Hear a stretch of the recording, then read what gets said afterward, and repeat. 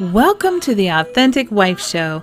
I'm Beth Rolls, a conscious marriage coach and author of The Authentic Wife, Uncaging Yourself Through Marriage.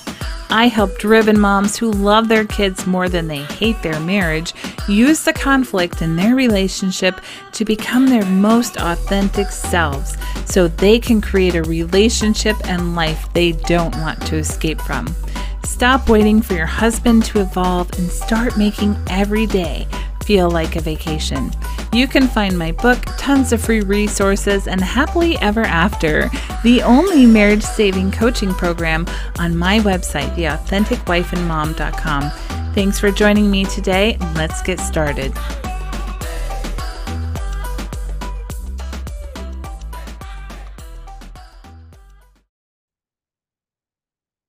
Welcome back to the Authentic Wife Show. I'm so happy that you're here. And if you're a returning listener and have gotten value from this podcast before, please stop and go back and leave a review, because your reviews help more people find this podcast and have the transformation that my clients and myself have had, because they know how to change and improve their marriage. So stop and go give us a review. And thank you so very much. I appreciate you. Today, I want to talk about a couple things. So first of all, we have a new puppy, and they finally were able to get her in at the vet. I made the appointment way back when we got her, and this was when they could first see her. And the vet told me something that kind of made me think about relationships and the problems specifically that my clients have, just a little bit differently. Or it was just like a good metaphor for it, maybe. So she was telling me how with the puppy, I said something to her. We were talking about food because she wasn't really eating all of her food. And she was like, well, the kids need to feed her too. And I was like, yeah, they will sometimes. Sometimes they won't. I said, they do sometimes, I think. And she's like, well, you need to know if they're feeding it or not and stuff. And then we kind of moved on and talked about how the puppy wouldn't really jump or bite at me, but she would with the kids and stuff. And she pointed out, she goes, as long as you are the only one meeting the puppy's needs, you will be the only one that the puppy looks at as something more than another puppy. That was so fascinating to me, because she's like, and I don't know if it's politically correct to use this anymore, but it was what she said to me. And I'm just going to repeat it because I don't know what a good alternative is. But she's like, everybody else is low man on the totem pole. Everybody else in the family is not important to her. You are the one who's meeting her needs. So everybody else just seems like an equal, like a plaything. And I was like, oh, that is the thing that I wanted and that my clients want, is we want our husbands to be another top of the totem pole person in the house. We don't want the kids to, we want to lead them, but we don't want to be their sole source of everything.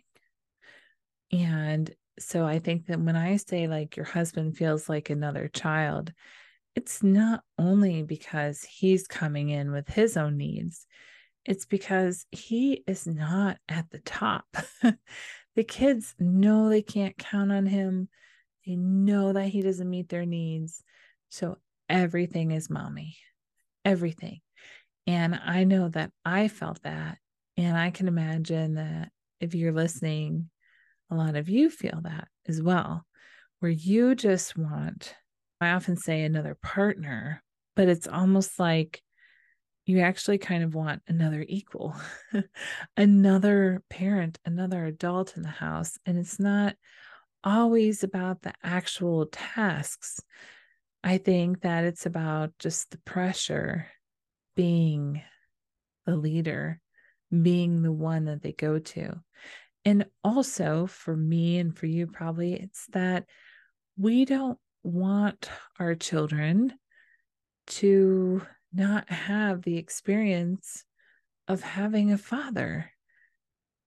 Because when he's just like their buddy, when he's not meeting any of their needs, he's literally not meeting their needs, their emotional and psychological needs for that father figure in their lives, or that other adult that balances out who they are, that shows them the wholeness of who they are. That is half of where they get their genes from. They need that stability, that rock of an adult who is going to be there to show them the things they need to show them and meet the needs that they need to meet for them and talk to them and empathize with them. And so it's just so much more than the actual acts of service, you could call them, of getting them dressed or feeding them or whatever. It's, we want you to be the other person that they look up to. And I know that if I had men listening, I don't know that men listen to this podcast, you could say, well, I try to do the thing, and then my wife undermines me or disrespects me or tells me how I'm doing it wrong.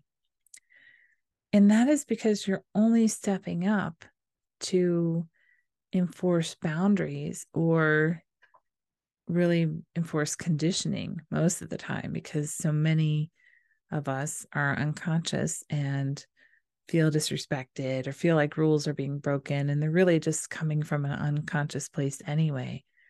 And your kids are not going to respect you if you're a low man on the totem pole. If daddy feels like another puppy, they don't care. They don't care what you say. And then to them, it just seems like you come in and you're either puppy or angry. You either play with me or you yell at me. And there's zero respect. And as moms who just really care, we know that that is not good for our kids. And we don't want that for our kids. Of course, in theory, we want you to play with them, but we want you to play with them as dad, as like that lion who's playing with his cubs to teach him how this is done, how you defend yourself, that kind of thing. It's not, we don't want them to look at you as a worthless plaything who's also angry. And I think for a lot of my clients, that's what dad feels like, because he only suddenly tries to be the adult when he's yelling or screaming about something, when he's in fear about something, when and maybe he's sensing that a boundary needs to be enforced, but he's been so MIA and modeling that boundary for so long that it just comes across as very fake and just not genuine, because all of a sudden you're saying this, but maybe you're yelling at your kid about being on their phone, but you're on your phone constantly. Or maybe you're yelling at them about being on a video game constantly, but you're on your phone constantly. And you can say, well, I do that for work and they're just playing game, but it doesn't matter. You're on a screen constantly. That's what you've been modeling.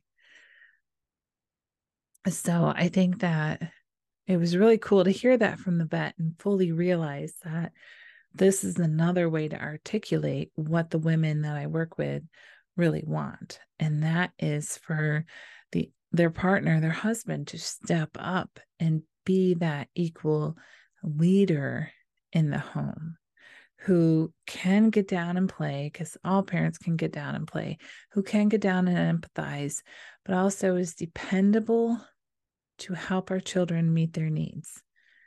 And that includes those needs for daddy, connection with daddy, to have the loving gaze of daddy, to have daddy understand me, all of those needs, not just their physical needs. So that is important.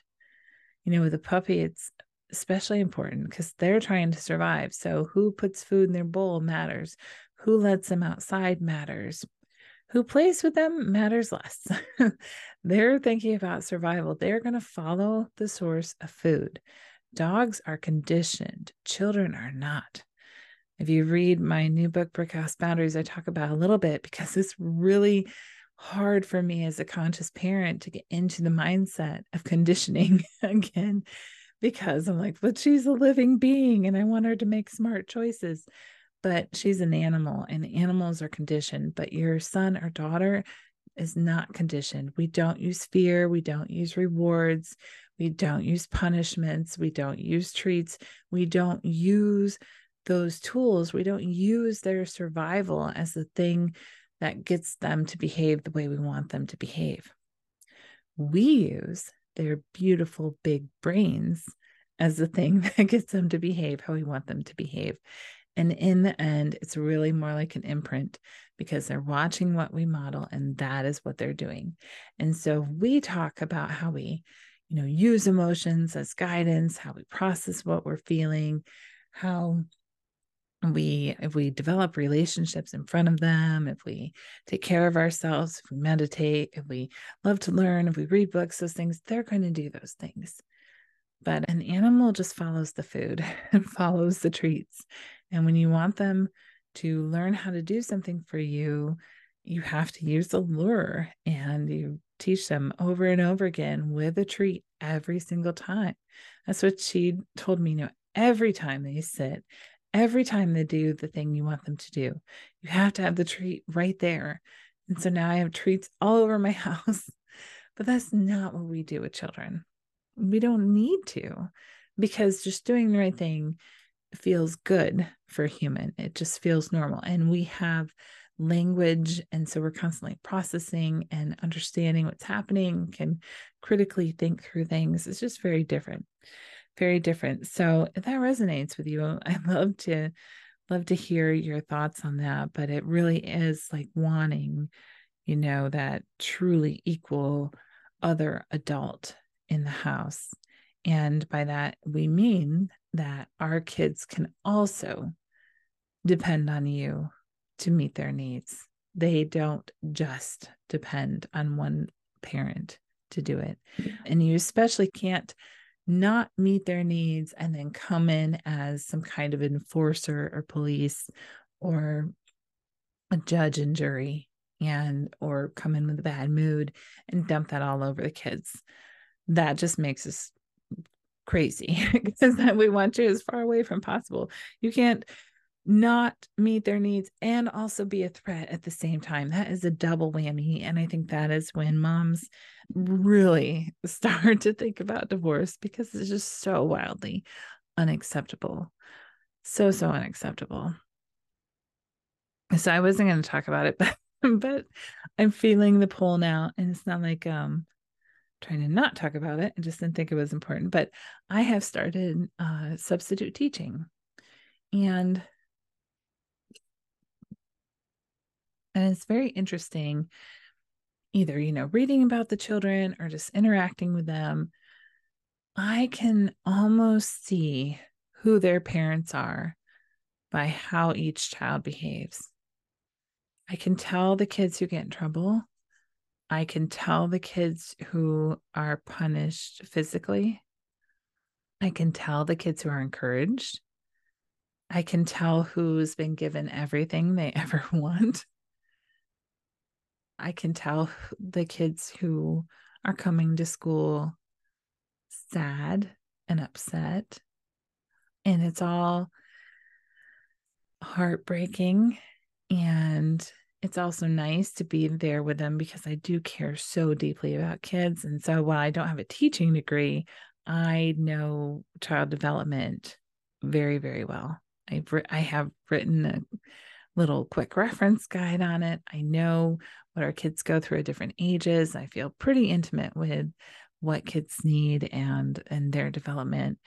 And it's hard to be in there knowing the volume of unmet needs that sits in the classroom, and that I just want to scoop them up and talk to them like I talk to my clients and really meet each one individually. And I try to do that through their schoolwork. I do as much positive reflection as I can, as much empathy as I can. And I hope that it becomes a bright spot in their day or a good memory for them, or they feel empowered by something I've said. And then I just have to know that they will find somebody like me when they get older. and they'll heal and know that it was never about them. And sometimes I see the damage happen at school, and if there's a silver lining to that, the only silver lining is that the damage that comes from school is not nearly as impactful as the damage that comes from a parent. So I try to remember that and just know that, even if somebody is kind of unconscious with them, it's not the end of the world. And then I feel very confident that if they were something beyond just unconscious, then I could handle that because I observed it. But I'm also really impressed with all the staff that I've seen and how well they do work. And something else I noticed that I think is important is that for a lot of the really good teachers, they have a lot of structure, and not that they're rigid, but mainly just that they have a routine, they have structure, they have things that they always say, things that they always do. There's a flow to the day kind of thing. And I'm willing to bet that for a lot of these kids, that is one of the only places where they go and have that kind of predictability and structure and routine. And I'm sure they love it. And I include myself in that. My house is not super structured, and we don't have a really strong routine, especially in the summer and stuff. So I know that my kids benefit from going into that kind of routine during the day. And I think it's so important. And so I know there's many arguments for and against school. And again, I was homeschooled and I'm not homeschooling. But I would say that if you were to have an argument for school, that kind of structure and routine and familiarity and predictability is a very good thing for our kids. Even if the academic portion is not what we want it to be, even if our kids aren't getting all the things that they need, that one thing can probably mean a lot to some of these kids. So that's a plus to see. And I am enjoying that journey. It's nice to be able to be involved and help out the schools where they need help, and also to get some more one-on-one time with other kids. And I'm in the same system where my kids go to school, so it's nice. I'm not trying to brag, but it is nice to have teachers come up and tell me how very nice and wonderful my kids are. And I just want to say, yeah, and you know what? I never ever spank them. I never punish them. I never ever put them in timeout.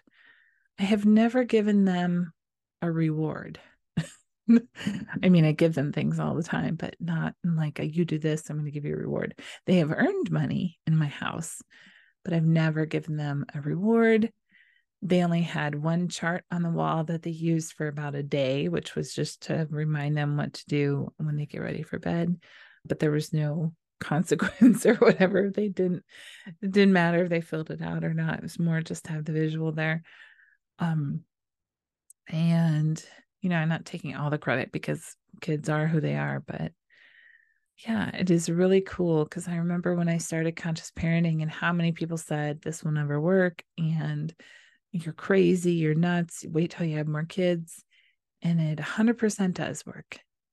And I'm new at this, but so far, using what I know about conflict resolution and communication and empathy and child development has been very effective in the classroom management. I am learning my way through that, but even in some challenging, more inclusive rooms, those things still work wonders. So I can't imagine not having the skills that I have now.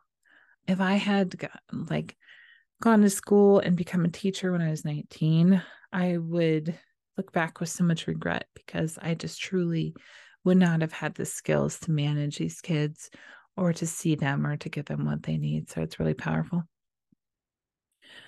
So anyway, if your husband feels like another child, or if you feel like you don't have time for self-care, if you feel like your husband's incompetent, won't follow directions, if all he does is complain or say that everything is your fault, And if you have to feel like you have to do everything or it doesn't get done, I have been in your shoes. I know what it's like. And just like with the vet, the solution is to get everybody to start meeting the needs of the dog so that the dog sees them as a leader. The solution in your home is really to stop being the one to meet every need of your husband, because that kind of forces him to step into his role as the other parent. And if you want to learn how to do that, you can join Happily Ever After. You can do it now for just a 30-day kind of boot camp experience, or you can do the full 6 months.